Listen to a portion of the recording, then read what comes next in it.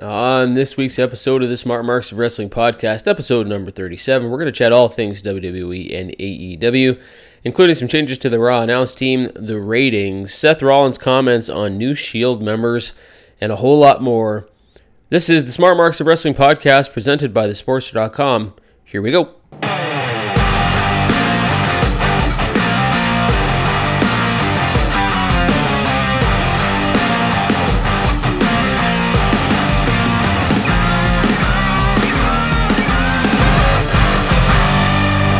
Brandon is on the other line with us. Brandon, how are you? I'm doing great, Jim. How's it going, man?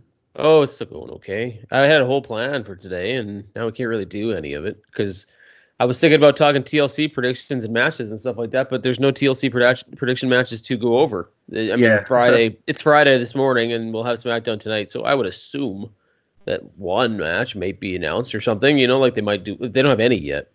So there's no way to do a prediction show other than to maybe predict what the matches we think will happen. And I think the card's actually finished. They just haven't said anything about it. So that might be a strategy that WWE is trying to employ. So we can't really talk about TLC predictions. We'll have to do that next week. But there is still news to go over. Yeah.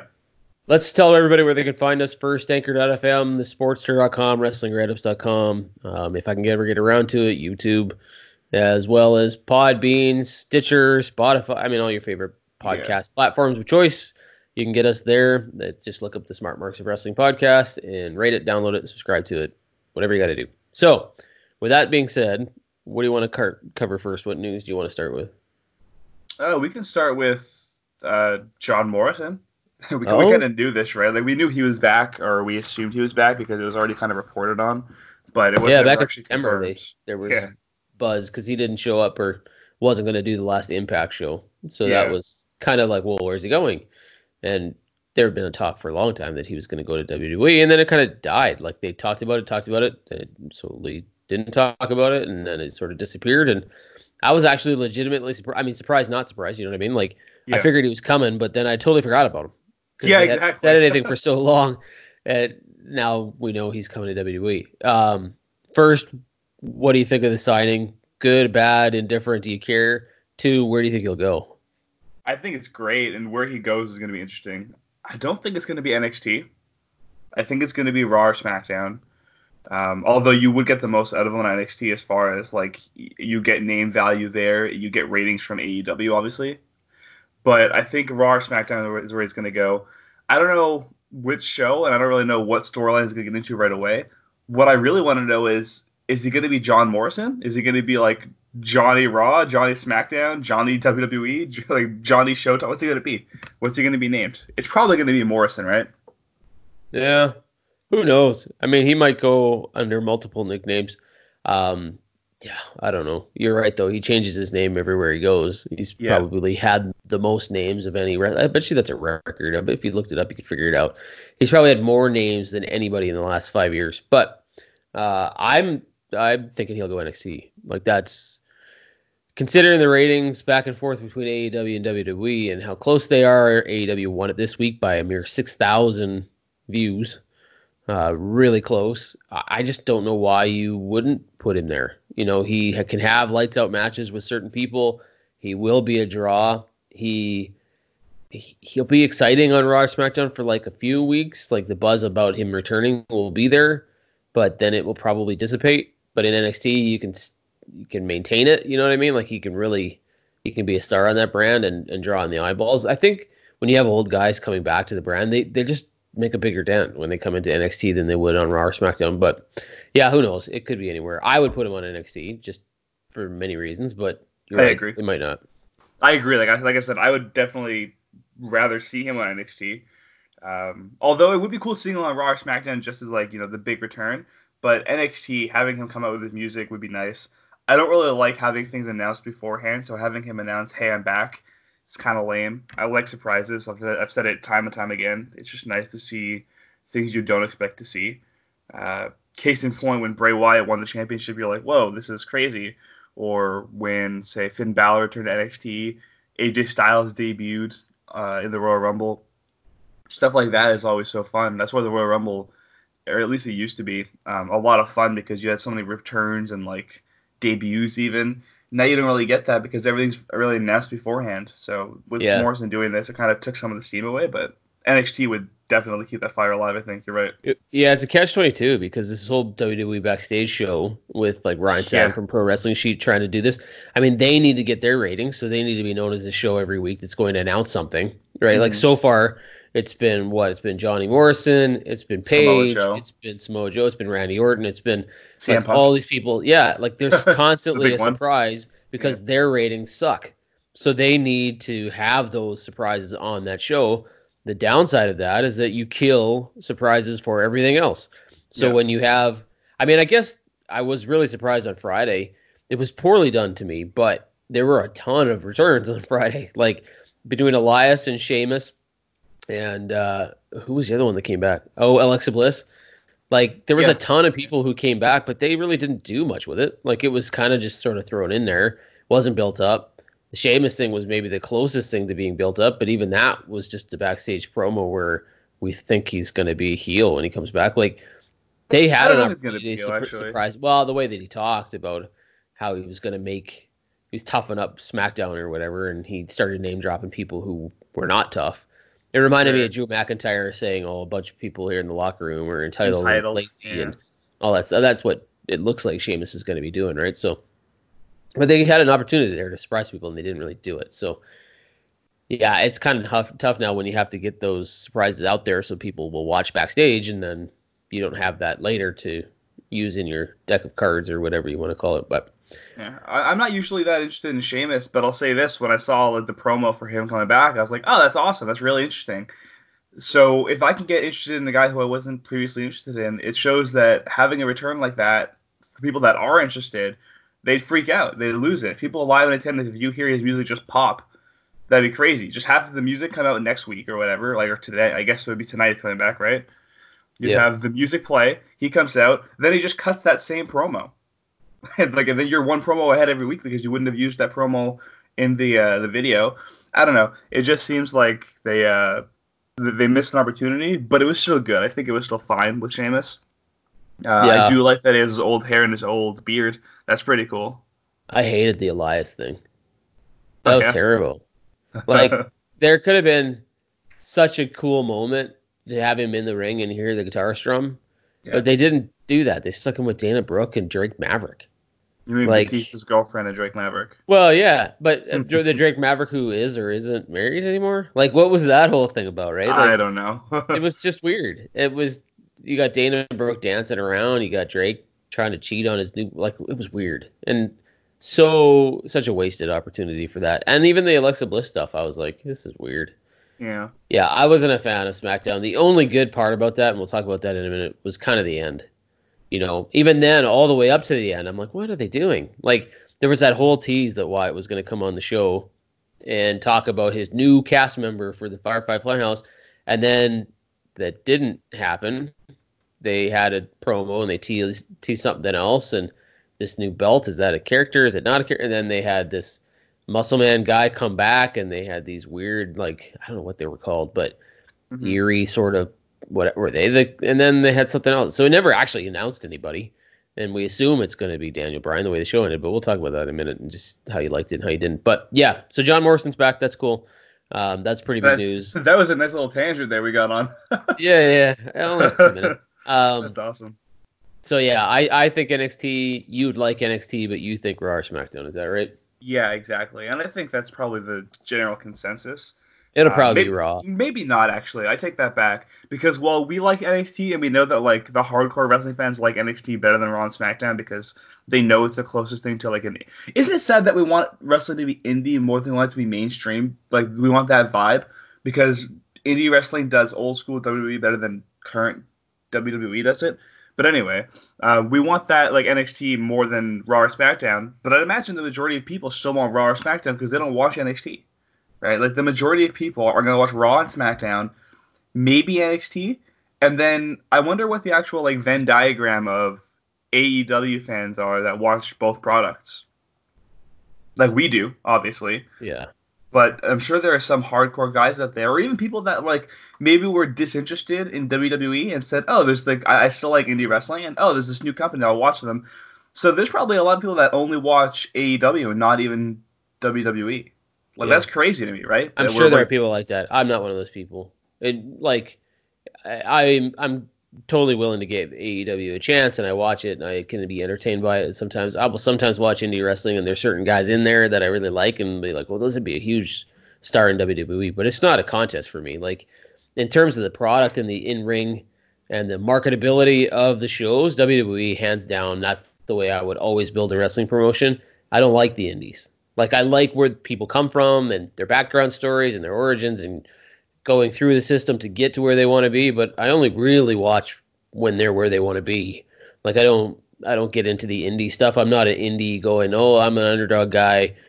I cheer for them because they're indie. Like I don't do that at all. And I'm sure there are a lot of people like me too, right? So there's a lot of people like you. Yeah. Yeah, there's a lot of people that do the indie thing and they cheer for them because they're the indie thing. Like they'll overlook the goofiness and stupidity of what AEW is doing in some cases right now. Just because it's still kind of an indie thing. Yeah. Right? And they'll be like, I don't know, it can do no wrong. It's an indie thing. Well, it's stupid. Like there's so many things on AEW right now that are good and so many things that are stupid. Like I watch indie wrestling sometimes and I go, what in the hell are they doing? Like I watched the one part, I don't know if you watched AEW last week, but like Sammy Guevara had the phone in his hand on the top rope and he went to do a shooting star press on no one.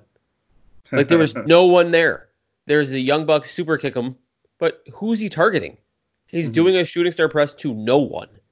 Like that's what indie wrestling often does, is they have these high spots for the sake of high spots that don't make any sense. Not that WWE's product is perfect. It isn't. But like that's the kind of stuff I see and I go, this is not wrestling. This is stupid. You know, and that drives me nuts. But people will overlook that sort of thing because they're like, well, it's indie. It's great. It's the underdog. It's blah. It's dumb. Like there were so many things on AEW this week that were stupid. I was like, wow, this is bad. And there were some good things, but WWE, same thing, right? Every week, every show's got something, but overall, long-term, grand picture, by far, WWE's marketability. It's like, to me, it's like watching the XFL versus watching the NFL, right? It's like so weird to me because like I feel the opposite, where I think that I'll give WWE a chance. I don't really know that AEW's like the indies. Obviously, they have all these indie high spots and stuff, like you said, and WWE doesn't really. They're do not that. the indies. They certainly not with a big TNT show and stuff. But they no, I don't mean they're the actual indies. Yes, that's what I'm saying. That's their aim. We are the in-ring product. It's like us because we're the indie guys. Yeah. But the thing for me is it's the actual like in-ring product and storyline building. And I'll say this. AEW hasn't done any storyline building that I've been super interested in, so that's been disappointing so far. But with WWE, like there's been year after year after year where there's just been poor storylines, and we'll get into that because I just mentioned before we started recording that there's one that I actually think they're doing well with the build-up, and it kind of goes back. If Seth Rollins is really great, that's your little hint before I get into that. Seth Rollins is really great at doing these storylines that are underrated because if he's the heel, you want to boo him, but he doesn't get the credit for it, I think. But with WWE, the in-ring matches, and this is exclusive to Raw and SmackDown and not NXT, or even like 205 Live, which is crazy to me. But Raw and SmackDown matches are so like they're booked so safely, and I get it because it's 300 nights a year or whatever. But they're booked so safely that it's almost boring. So when you go to watch AEW and you see these high spots, you're like, wow, this is great. But I think you need some kind of like in between, and we used to have that with like the old cruiserweights and like light heavyweight divisions in WWE and WCW, where it was just fun matches. Even like going back to like the late 2000s and like not quite the early 2010s, but before that, you had matches that looked really good and the presentation was amazing, and it wasn't just like the safe, constant repetition of the same movesets over and over and over again. And I mean, outside of John Cena, which again he built his name on being what he was, and good for him. But there's so many people that will watch WWE and they won't even acknowledge just how poor the matches are a lot of the time. And it's not like it's the superstars' fault. Like they'll blame the superstars. I don't think it's them. I think it's just the way the matches are expected to be produced. And the AEW is just kind of refreshing that they get to do a little more. But having said that, I agree with you. Match psychology is a big thing. And if you're going to just do a jump onto nothing just so you can set up another move, it's kind of stupid. Like there's no purpose for it. You're supposed to be. We know that wrestling isn't real. Obviously, we know you have to have some kind of disbelief or like suspension of disbelief when you're watching it because, I mean, it wouldn't work otherwise, right? But if you're watching a movie, there are certain things that'll take you out of a movie and you're like, wow, I can't like not see this. And that happens in wrestling when you have a guy like Sammy Guevara going for a shooting star press on nothing, just so he can set up another kind of spot, which is just high spot into high spot into high spot, which I think is a lot of people's issue with the indies, including like the Revival and Randy Orton and stuff. Whether it is or isn't an actual issue with them, I don't know. Maybe it's just a storyline with them. But if you have an issue with all this flippy stuff and the high spots, I get it, because you're used to watching WWE and WCW and AWA and NWA, where wrestling is supposed to be booked in a certain way, not necessarily like a cookie cutter thing, but the way moves are done are supposed to flow into each other because it makes sense. You don't just dance to dance, right? So I see what you're saying. And you know what? I'm not trying to give the impression that I am into one certain style. I like the high flying stuff. Like, I think Ricochet is awesome. Mm-hmm. I think there are guys in WWE that do that style and are really good at it. AJ Styles mixes both worlds, but the high spot stuff, I have no issue with high spots. There are some matches in AEW that I've actually quite liked with some of the high spots in them. What I don't like is that the high spots don't make sense, or that people stand there for almost 10 to 20 seconds waiting for somebody to do the high spot for the sake of doing the high spot. Like, you're just like, I'll just stand here till you get yourself in the position you need to be in so that you can land on me, when in real life I would have moved 8 seconds ago. You know what I mean? Like, that sort of stuff, I can't wrap my head around it. And unfortunately for me, as much as AEW some really good, and they have some really good, talented people like Ray Phoenix, and those guys are so good that it ruins it, because the goal almost seems to be, how much can we fit in to a 7-minute match, and let's forget rules, let's forget logic, let's forget anything that makes any sense. Like, they do that a lot, and it's kind of like, oh, this is hard. Like, and WWE does it too. So to only harp on AEW, I shouldn't do that, but no, I find that they do it a lot more in AEW, right? But I agree with you too. Like, the WWE matches can be very badly booked. Like, when you only give a guy 3 minutes to come out on a 3-hour show and go, oh, but here's your 3-minute segment, go. That's stupid too. Like, I don't like that either, right? I mean, if there's a character build behind it and there's a reason that they're doing that, like they're doing the Goldberg squash, then okay, that's what you're doing. That's your consistent character build for that person. It makes sense then. But just to go, well, shoot, we ran out of time. You guys have 3 minutes, go. Like, just cancel the bloody match then, right? Like, do something else for 3 minutes. But they don't. So everybody makes mistakes. Everybody does stupid stuff. But yeah, to get back to your point about the angle that you do like, the Kevin Owens and Seth Rollins stuff, I'll let you go. I'll say this leading into whatever you're about to say. I'm so glad that Seth Rollins is steering the ship in another direction. Yes. Like, oh my gosh, it's about time. Yeah, he's not a baby face, or like a natural baby face. He can do it, but he was so good as like the in between guy, whether it was like, not quite heel, not quite face, like in between. So like, during the Shield, at the beginning of the Shield, when they weren't quite heels, weren't quite faces, end of the Authority, when he was like starting to get that baby face rub, but like was still kind of like on the edge of being where he was. He's really good in the in-between role. AJ Styles is also really good at that. I think we've talked about that before as well. Becky Lynch as well. Some people aren't meant to be natural heels or faces. But no, Seth Rollins, first of all, we get to see Seth Rollins and Kevin Owens in a in a prime time role. Probably the biggest storyline right now, right, on Raw, I would say. At least the one I'm most interested in. Maybe it's not the biggest, but at least for me, it's the most interesting. We get to see Authors of Pain back in the spotlight, or at least in the spotlight for the first time since NXT, really. And I think it was really funny. They had that promo where they started speaking. I think it was in what languages do they speak? I don't even know. Anyway, they spoke in they spoke in 2 different languages, and Charlie Caruso was like, "Can you guys translate?" And then one of them, I think it was Rezar, was like, "You look really good today, Charlie," and they just walked away. It's like, that's fantastic. Like, it's just such a good quality thing. Right now, we get to see, is Seth Rollins a heel? Is he a face? We don't know yet. He's probably going to be a heel. And Kevin Owens has done that flip back to babyface, which is kind of weird to me because I always thought he was a better heel. But maybe just changing things up and making it so it's not stale for both of these guys is good, because both of them have been kind of floating around. Even when Rollins was Universal Champion, we were talking about how he was just kind of floating around, right? Like, he was in these primetime matches, but like his character was so stale, and it was just. I mean, I like him. I'm a really big Rollins fan. I think we've established I'm a bigger Rollins fan than you are, but I think this gives Rollins a chance to. And also, I mean, it's not just you. The whole universe kind of like soured on him a bit, right? That's why they were cheering so hard for the Fiend. But that's not abnormal. That happens pretty often where they change their allegiances.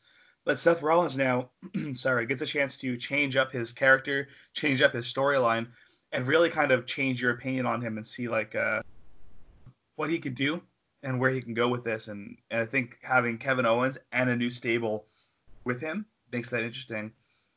I also have another place I want to go with it, but I want to get your opinions on this first. Well, I like the idea that they're teetering on not actually making him a babyface or a heel right now. Like, they're basically doing what he already did, which turned everybody against him. He was going on social media talking crap about how great he is, how he's the best wrestler in the world, how everybody else needs to come up to, like, he was doing that anyway, and people booed him for it. Well, do it on TV. People will boo you for it, but you're not actually a heel, which is kind of cool because, like, he's not stuck in any one role. They can do what they want with him from week to week, but they know he's going to get booed.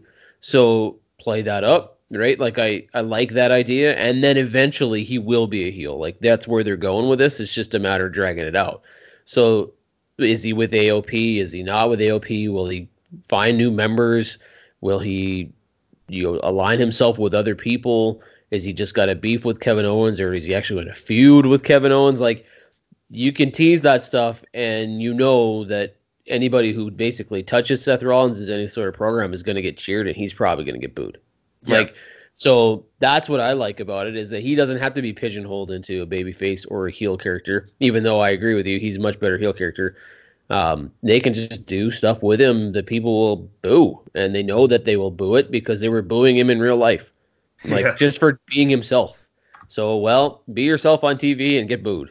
Like, that's what they're doing here, which is great. And I'm sure in some respects it could be one of the reasons they're keeping Lynch off TV a little bit, because he's so toxic, and you are already running the risk that people are losing a little interest in Becky Lynch, so don't have her anywhere near him, right? Just stuff like that, right? So that's how toxic he is right now, which is great if you're trying to build a character, because it's what they didn't do with Reigns that they should have done with Reigns, was that Reigns for a while was toxic. No matter what he did, people were booing it.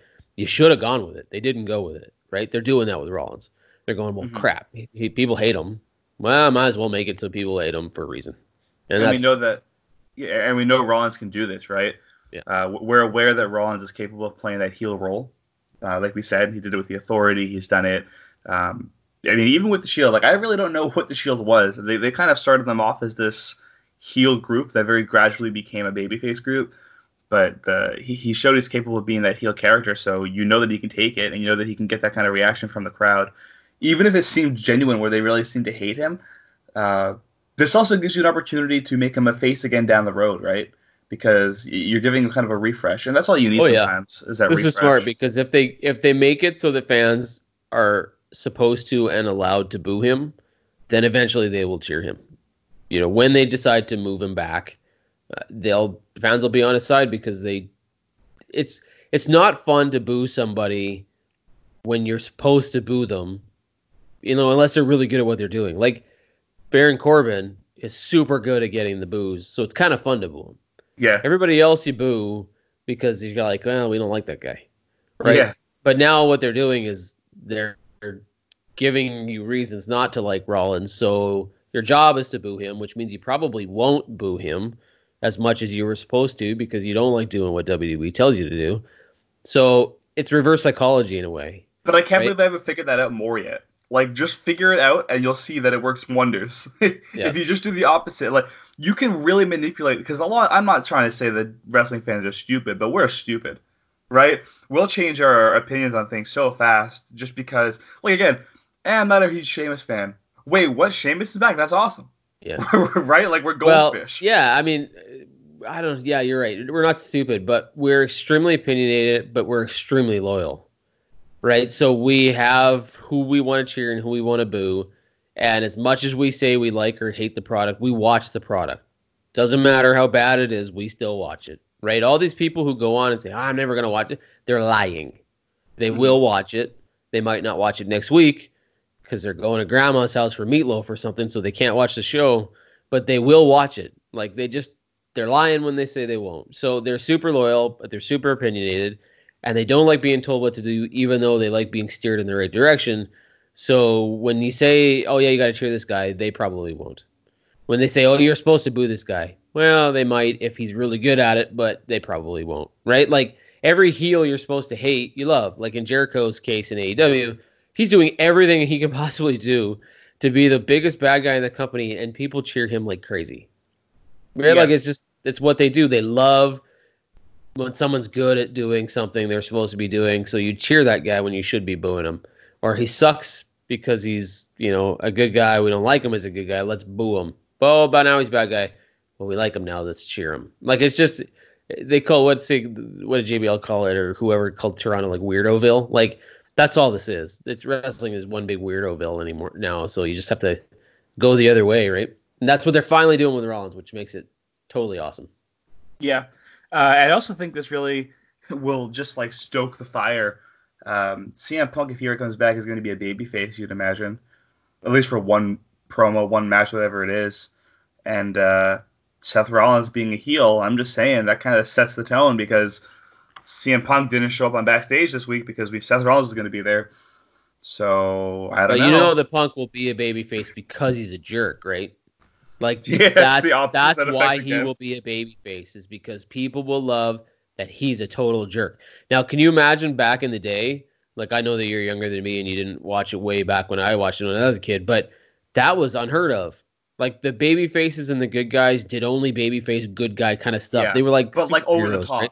Yeah, like they never ever said bad things about their opponents. They only were defending their own honor and whatever. Now the baby faces are such arrogant pricks that's why you like them, right? Like, they're Stone Cold kind of bucked the trend, right? Yep. Stone Cold and the Rock even, like, they really bucked the trend and kind of changed how we see or perceived heels and baby faces, at least in WWE and WCW and whatnot. I don't know how, like, Japan and stuff were back then, and, like, the indies. Obviously wasn't alive. I can't speak to that aspect of it. But I know for a fact, like you're saying, I mean, if you were a good guy, you were a really good guy. Like, that was it. If you were a bad guy, you were, I hate you, I hate your country, I hate your family, I hate everything about you, I want bad things to happen to you. If you're a good guy, it's, well, I'm not a bad guy, I'm a good guy, and these fans love me, and I care about them, and never anything bad about, like, the other person, or at least nothing, like, malicious. You can insult the other guy, but not in a way that's, like, you know what I mean? Like, you can say how, like, well, you're a bad person, that's why I'm going to beat you for the title. That's not insulting the guy, but that's still, like, making a comment towards them. But nowadays, it's just jab after jab after jab both ways, to the point where you're like, well, who's the babyface here sometimes? Yeah, well, there's only two people. I'm trying to think while you were talking there. I'm just thinking to myself, there's only two people. I would say three, but then I thought to myself, the third one is even iffy. There's only two people on the entire roster, WWE, SmackDown, NXT, that I can think of that are babyface characters that act like old school babyfaces that don't do anything wrong. Can you guess who I'm thinking of? Oh, could you give me a hint, just like, because that's a lot of roster. Well, we talked about one of them already, super high flying. Ricochet, yeah, I'll agree with you. Never does anything bad. That guy is the nicest guy. Every group he's in, he's always the guy that does the right thing, and sometimes he gets screwed for it. And then the other guy has had his name changed multiple times. Ali.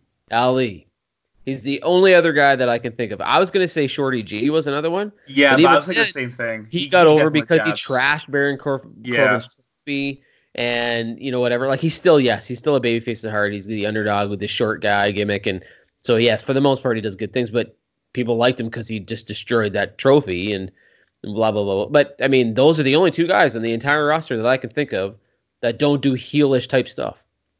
Like, Ricochet to me is like the Ricky Dragon Steamboat of the day. Even there was a long time like Kofi Kingston was that guy. Yes. But now he's part of the New Day, and then New Day's a bunch of sarcastic, like, weirdo. Like, they're awesome. Yeah, they're the pinnacle of what we're talking about right now. Yeah. They make fun of everyone. Yep. Right? That's not the what Usos too. Like, do. Whether they're face or heel, they're the same characters. Yeah.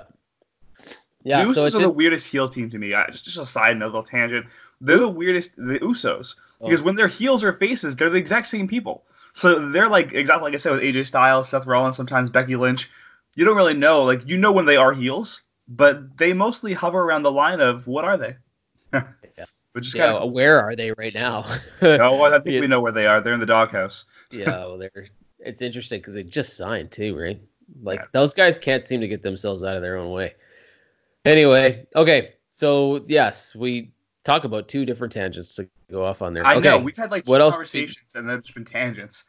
Let's talk about some of what happened this week. So we've talked about the Rollins, Kevin Owens stuff. We should probably go over to SmackDown a little bit. It is tonight. They're going to continue this storyline. Let's talk a little bit about Wyatt and Daniel Bryan.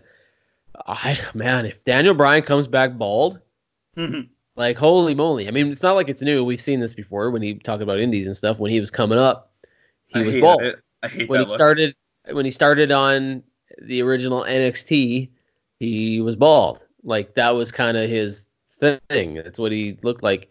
It's weird now. Most fans won't know what that guy looked like then, but he has done this before. It'll be odd, if he comes back and he's like character change, part of why if he's that character that they're introducing, I'll be shocked, but not in a way because Brian's willing to do almost anything. Yeah. And he can do anything. Like, he really fits any role. Well, he's really untouchable. You know what I mean? Like, it doesn't matter what you do with him. It doesn't matter what he's like. He's willing to do anything, and it really doesn't hurt him. Like, he's impervious to bad storylines. Like, he's probably the only guy on the roster that no matter what you do to him, he's going to come out ahead because he's that good and he's that untouchable, and everybody respects him to the point. It's like, you don't look at Daniel Bryan being like, what the heck is he doing? You look at them, everybody else, and go, why are they making him do that? Well, he's pretty good at it. You know what I mean? Like, he can go anywhere and do anything, and wins, loses, losses, doesn't matter. He's good. So if he's creative enough to be like, yeah, go ahead, shave my head. Whatever. Let's do this. We're going to do it. Let's do it right. That seems like where they're going with this. So it'd be interesting to see whether he shows up this week and he's got no hair left or what they're doing. But yeah, I'll agree that he's kind of untouchable. And it's not so much that he makes storylines look good all the time. It's just, which he usually does. It's just the fact that he is so loved. He's transcended any kind of, like you said, any kind of bad booking. And we'll see maybe one day that'll turn, like, with enough storylines that are bad. But again, I don't think he's had a bad storyline, really. Even, like, the Planet Champion, I wasn't super into it, but I thought it was a really good storyline. Like, I understood it. That's something that people don't understand either. You don't have to like a storyline. It doesn't have to resonate with you for you to appreciate that it's still a good, like, a well-booked storyline, right? I thought the Planet Champion stuff and everything, like, and Fickle, and, like, he was speaking a lot of truth during all those promos. Basically what we've said, and like how I said, wrestling fans, like, we're all dumb. We are all fickle. That's true. yeah. But I think that whether or not you like it or not, you can appreciate a good storyline. And you can say, oh, I love this storyline. It's real. You ever watch a TV show and you're like, or like a movie, and you're like, God, this is just the worst, but I love it. Right? You can have bad storylines that you love, and you can have good storylines that you don't like, but that you appreciate and say, like, yeah, they're good. It's not for me. So I think that's something we have to do as wrestling fans, is really reflect a little more on what's really being said and done. Or maybe we don't. Maybe we can just cheer and boo and take it for what it is. I don't know. Maybe I'm just looking too far into it. Yeah, no, that's what we're supposed to do. We're supposed to look into it. Here's my guess as to what's going to happen here. I'm 50-50 that Brian even shows up tonight. There's part of me that says he's not going to be there. And what will happen is everybody will wonder what happened to him. And the Miz will come out and be like, what'd you do with Daniel Bryan? And he'll challenge The Fiend for TLC. Okay. Because I just don't see how this storyline can figure itself out to the point where Bryan fights Wyatt again in a match in a week and a half. Like, because that's when TLC is. It's like a week and change away. Mm-hmm. So I don't see how they're going to do that quickly enough, unless Bryan just comes out and he's got no hair and he's super mad about having no hair. But that's just like, seems like terrible short-term booking to me. So I'm going to guess that he's not even on the show tonight, that Miz wants to know where he is, because Miz was talking all weird and trying to defend everybody, and the Fiend needs to be stopped, and he's like on a mission to do the right thing or whatever. So I'm sure the Miz will fight the Fiend at some point, and I had him predicted as one of the Fiend's opponents a long time ago, just the way they were sort of shaping the storyline, and he'll probably lose really quickly. And then Bryan will show up at some point and either be with the Fiend in some capacity or be confused about where he is, that sort of thing. Or Bryan will be there and he will be the Fiend's kind of puppet now, right? Like that'd be cool. He has changed in a way that he's under some sort of, whether it's a spell or something. Kind of like when he joined them the first time, even though it was all a ruse. You know, he's part of the Wyatt family. He was teasing the whole thing the whole time, but that's what they did there. Maybe they do that again because they're running this the Fiend changes everybody kind of gimmick. So that's my guess. But yeah, I don't even know if Brian's going to be on the show tonight. I think they'll just continue to drag out that storyline. Where is he? What happened to him? And then when he comes back looking totally different, it would be like, oh my gosh. Well, wouldn't it be better if instead of having Daniel Bryan on TV, they had just like a puppet of Daniel Bryan on TV? That'd be cool. I'd love that. Like the new he just voices it. Or Buzzard or whatever. They've got a little puppet of him in the Firefly Funhouse. That'd be funny. I don't know what he looks like though. Bray Wyatt voicing it. Well, he'd be bald. Yeah. Maybe they could get his hair right, so they have to rip his hair out on TV. Maybe that's what the whole thing was. Looks like a mankind. Yeah, exactly. He's got hair holes in his hair, his scalp everywhere. Yeah, so, I mean, that was kind of the big thing on SmackDown. I watched that whole show specifically for whoever this new character was, and then it didn't happen. I was like, oh, that's a bummer. Other than that, I thought the show itself Oh, the new belt, like we said? Oh, yeah. that tone of your voice says it all. We don't have to go into it. Well, there's a new Universal Championship belt, and they're selling it for a lot of money on WWE. I guess I understand. Here's my concern. I mentioned to you this before. If he starts to wear this thing and he's replaced the Universal Championship, not that I love the look of the Universal Championship, but if this is the new Universal Championship, oh my God, it's awful. Like, this is so bad. Like, I have enough issue with them changing titles so much just to sell new belts or whatever they do it for, that they've completely killed the classic look of the old championships I grew up with. But this would not be a good replacement for the universe. I mean, I get it. It's not supposed to be pretty, and it's not supposed to. It's the Fiend's belt, but it's not the Universal Championship. It should never be the Universal Championship. If anything else, it should be a toy you can buy at Christmas. But even then, it's not a toy because it's $6,500 friggin' dollars. US right? Before tax. Yeah, like I get it. They want to test this out to see if there's enough fans crazy enough to spend almost $7,000 on a belt, right? And somebody will. In fact, if they're selling 100 of them or 1,000 of them, I'm sure they'll sell out, right? Because there are people now as wrestling fans who grew up as wrestling fans and made a crap load of money, and now they're still wrestling fans with a lot of money. Yep. So they'll buy it, right? Will they buy it and put it under the kids' Christmas tree? Probably not. No, I don't think so. I think that's collectors that put it on their walls. Right. It's an ugly thing to hang on your wall, but it is what it is.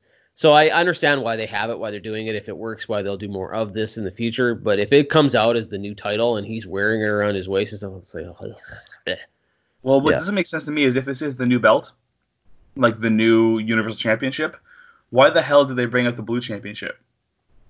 Yeah. Like, would it have made more sense to go from the Red Championship to this new Fiend Championship to whoever takes the title is they just, here's the new Blue Championship since it's SmackDown? And wouldn't a lot more sense be to make it a black strap with a blue faceplate? Anyway, that's the whole. I say that every time I see the Universal Championship, but well, the Universal Championship from the very beginning, I didn't like. Have you ever seen? I've done like concepts of it where it's been like a black strap with a red plate, like the same thing it is, but instead of the strap being red, it's black. It's beautiful. It's a beautiful championship, and I assume blue would be the same thing. But why do you have to have the strap be the color of the show you're on? Like, imagine if NXT just had yellow straps. Yeah. Come on. I don't even know why they have a Universal title, to be honest with you. When they did it and they announced it and they called it that, I was like, well, this is bad. Yeah. And I still not liked it ever since. And I don't think it's ever... The Fiend might be the first guy, and even then I disagree with putting it on him so quickly.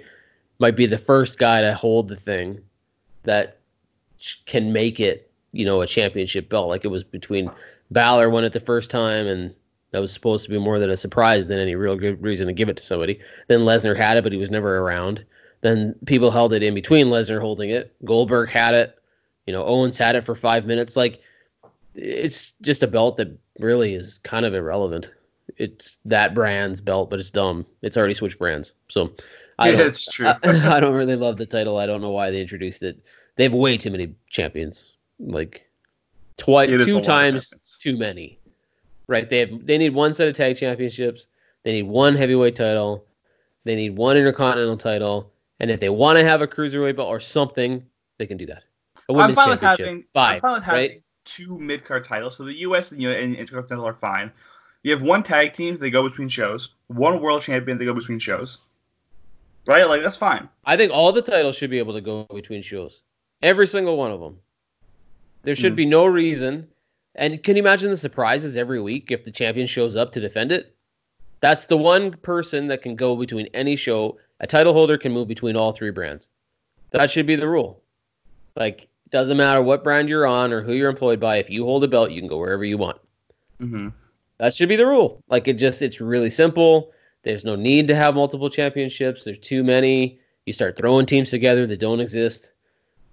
I'm okay if you want to have one more mid-card title, but I don't even think you need that, right? There's some history at least behind the U.S. Championship. That's why I would say to keep it. Yeah, there's some history behind some of these other things, a television champion or whatever you want to have, right? The World Championship. Right. So that are gone. So you're right. Maybe it's just nostalgia. Yeah. I don't know. They do it to sell the U.S. merch. title is also useless anyway. Yeah. Like, it's been very universally considered. The IC Championship leads to world titles. The U.S. Championship has no correlation. That's statistically proven, which is crazy that you can do that in a fake wrestling world. Yeah. Well, and I think you have too many of those mid-cards belts, then you have... I don't mean to... I'm going to say this, and it might come out funny, but there should be a class in wrestling. So there's a group that vie for the heavyweight title. There's a group that vies for the mid-card titles. There's groups that vie for the tag titles. And to get into those other things, you need to elevate yourself and prove that you should be there. Right? So they used to pretty much do that, right? Well, that's what I mean. And now that's impossible because there's so many belts, and on any given show, somebody can fight for any title at any point. And it's not just WWE, it's everybody. Like AEW did this week. That Jungle Boy challenging Chris Jericho. Scorpio Sky last week. Right? Like, and the whole reason, and that's the thing about it. Like, this whole thing they talked about these win-loss records being important and you had to deserve a title shot. They've already killed it. Yeah. Like, they said, oh, fine. Jungle Boy, did he win? Has he won yet? He hasn't won a single match. I'm not sure. I bet Jericho decides, okay. Right? Like, because you need to earn your way into that spot, or the WWE champion, whomever the champion is in AEW, whatever, needs to decide, okay, I have a beef with this guy. I'm going to challenge him. And that's the very rare instance where that sort of thing happens. But yeah, if you're going to be in that heavyweight title picture and there's one of maybe 10 guys throughout the entire company of over 150 employees that are in that group, if you work your way out of that group, so it's because somebody else has worked their way in and replaced you, right? And then there's the same group of people that fight for that title all the time, and then they suck, so they move down a little bit. They're really good, they move up a little bit, right? Tag teams can be tag teams, and they don't just get thrown together for the sake of having somebody hold the belt. It's a long story that's way longer than this podcast can possibly be, but it's crazy. And that we're getting onto this subject because the willingness of WWE to change all these titles so randomly and so often, I believe, is in part because they simply have way too many belts. Yeah, it is a lot of belts, and I think, like, you're right, it does kind of misconstrue things or make it hard to really follow, and yeah, I agree with you.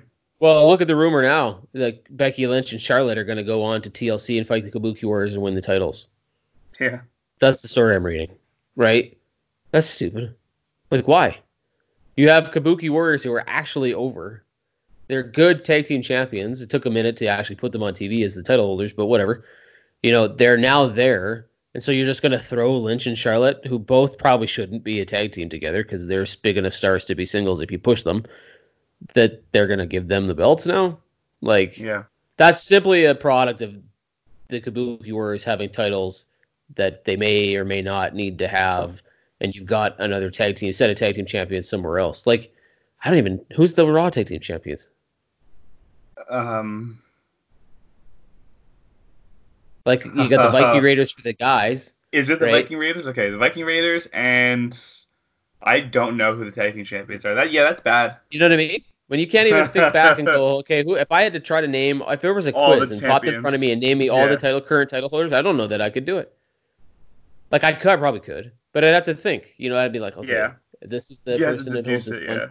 This is who holds. Like, it's crazy, right? Well, I'm curious now. Do you know who holds the IC championship? Shinsuke. And the US championship? Ray now. Yep. Well, that's like probably easier one, I guess. Yeah, that just happened, right? It was AJ Styles for a long time, and then it was Rey. Like, I'm okay with that. AJ Styles held the U.S. title for a long time. When Rey Mysterio won it, it was a big deal because AJ held it for a long time, and nobody expected Rey Mysterio to win it. Like, I'm good with that. Viking Raiders actually seem to be a team that the WWE is pushing as the tag team champions. The problem I have is they're fighting nobody. Mm-hmm. Like, every week they come out and fight jobbers. Don't you think there should be some sort of competition to prove that these guys should deserve to keep these belts? No, because who cares? We don't remember who they are anyway. Okay, I mean, well, yes, then you should. if it's who cares, it's because there's too many tag titles. Yeah, I mean, I agree with you. That's my point. Yeah. I will say that the Kabuki Warriors are making me actually care about these titles, which is nice. Yeah, well, and you know what the great thing is like they're really pushing Asuka, which I like. But what's her partner's name? Why can't I think of? Yeah, Kairi Sane.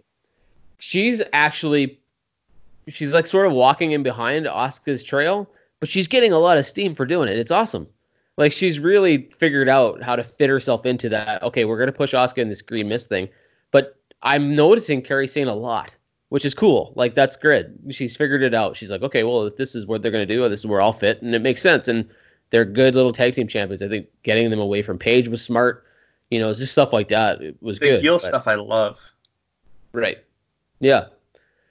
Yeah, and I liked the Iconics as the WWE Women's Tag Team Champions, but everybody else who's held them in between, I have not really liked that whole thing. I agree. Like, I get why Banks and Bayley got it first, because they were maybe the two most reputable people in a tag team at that time. So, okay, we'll count them too. But other than that, anybody that's held it in between, the Bliss and Crosses of the world, is like, what's the point of that? So, yeah, too much going on. Anyway. We figured out a way to cover 45 minutes on a pretty slow news week. There is one more thing to talk about for sure, though. Okay. The lexicon of Jericho. Oh, yeah. How long did people think before the list was going to show up? It felt like the list was the lexicon. I know. Chris Jericho himself said on his YouTube channel, if you want the list, go back to 2016. This is the lexicon of Le Champion. Well, you knew. It was one of the most famous things. That guy's really good at creating something out of nothing. I will give him that. You're a much bigger fan of Jericho than I am, but I do like how good he is at making. He's like Keith Lee reminds me of him in a little bit. Like, everything Keith Lee does is like a meme. It's a GIF. Like, it's just so good. It's the gift that keeps on giving. Like viral, that guy, yeah. Right? Jericho's the same way. He understands how everything he can do. There is something in every speech, every promo, every bit. He just does the most subtle stuff. When they fought in the concourse, he stuck that playing card to his head. Yeah. Right? It's just dumb. But you know what he does, right? He knows it's going to be a thing. Wall, and it's like, if it works or it doesn't work, if people really grasp onto it, I'm going to keep it going. And if not, it was a good one-off bit. He's so smart. Like that little bit of the bubbly. The bloody guy's partnered with Stephen Amell and their wine stuff, and he's still selling the sparkly wine. He sold like 10,000 bottles of the stuff. Can you imagine? Like, he's just so smart at just... He throws everything against the wall. Yeah. And if it sticks, he keeps it going. If it doesn't, he's like, all right, either they didn't laugh or they laughed and it was a one-off thing, but they weren't like super into it. Maybe I'll save it for later when I can like maybe incorporate it better. He's really good at reinventing the wheel. Doing the new list thing is great. I don't know that it's going to last long, but he was also really funny with it too. Like Darby Allin, Rick Allen, good at Tim that Allen, sort of thing. Moxley. Yeah. Again, like arm bar, leg bar, headlock, arm bar. Like he's definitely recycling old stuff. Like he's done it recycling the list. He's recycling the reading off of the wrestling holds when he starts to read off the names of people. And by the way, did you notice the tease that he said Marty before the music came on, as in Marty Scurll? Oh yeah, I didn't think about that. Yeah, he's listing off people, and the last name he says before the music comes to cut him off is I don't want to wrestle Marty, and then the music comes on, right? Like there's no Marty in AEW. Yeah. So that's got to be Marty Scurll. Like that's just, it's subtle, but it's genius, right? Like that promo he did with MJF, was it last week or 2 weeks ago? Was basically the same promo he did with Kevin Owens. Yeah. Right? Like where he was like, they both blamed, was it Roman Reigns? Like at the time, you know whose fault it is? Roman Reigns. Like he's recycling this stuff, but it's still funny. Right? There is one funnier thing to talk about too, other than Chris Jericho. Yeah. Do you remember when Britt Baker was in she went to the Takeover audience? Yeah. And they're like, that's Adam Cole's girlfriend. but they didn't know who she was. Well, they just called Adam. Was. Right, but like they said that on AEW, Nyla Rose like smashed the referee through the table and then did it to whoever she was fighting, and then they showed Britt Baker with the same pose in the crowd, and they're like, that's Adam Cole's girlfriend." I was like, that's incredible. Yeah. It was so funny. Well, I mean, they are creative. Like when Cody Rhodes was doing his promo and he says that MJF gives the worst, what's he called his finisher? Crossroads in the history of wrestling. He's like, well, at least now there's two people botching it on two different shows. You know, like he's taking a dig at his opponent, but he's also taking a dig at WWE at the same time, because whoever's doing that on WWE, it doesn't do it as well as he does, right? That's what he's getting at. So he's like, well, if I'm going to tear my own guy down, I might as well tear down the other show at the same time. Like, it's just that subtle back and forth. I don't mind, right? What I don't love is that, like, did you see the new TNT commercials? The social media where they talk about the ratings, how they trashed NXT? Like, it says right on there, first week trashed NXT ratings in the ratings. Second week. Wait, they said it on the show? Oh, yeah. In the commercial? Yeah. They wrote on the graphics. It's like TNT debut or whatever it was destroys NXT in the ratings. Well, good for them, I guess. Well, karma's a bitch, because look what happened, right? They did it for, 5 weeks? And then NXT won the last 2 in a row. And now AEW barely won this week by 6,000 people. And their show is... You were right, by the way. NXT won. Yeah, but it's getting, like, not the greatest reviews. And they're only, 3 months in? Yeah. Like, they're having... like, I heard that they're having a hard time selling any tickets in Ohio. Like, they're taking their show to... And, like, there's no ticket sales for this show.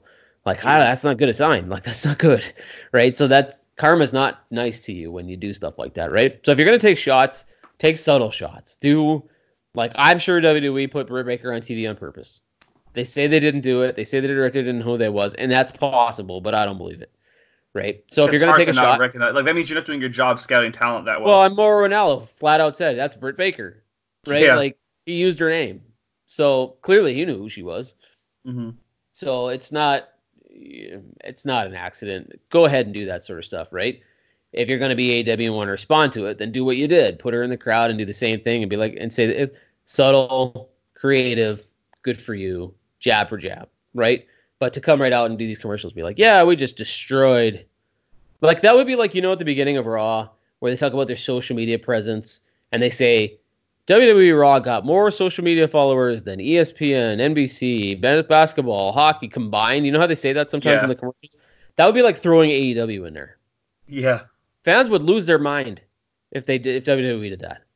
Right? They probably should.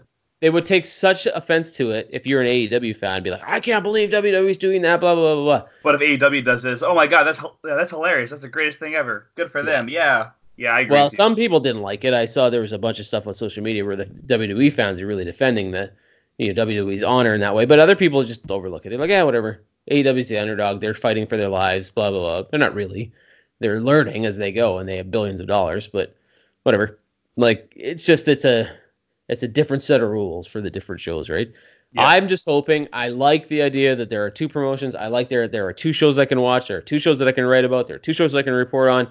I just want them both to be good. Like, that's what I'm saying. Why do we? There's really no reason that shouldn't be possible. Why do we have to fight over which is better? I mean, we know that like one's gonna be better than the other, and that's fine. We want that. We want to have the competition and see like how they one up each other. But why do we have to fight as if like if you're an Oilers fan, I'm a Bruins fan. We shouldn't have to fight and say like, well, my team's better than yours. I don't even like that in real sports. I think it's a stupid discussion for the most part. So why do you have to do that in wrestling companies when you can just appreciate a bunch of good wrestling? Yeah. Right? Like, they're all the same team.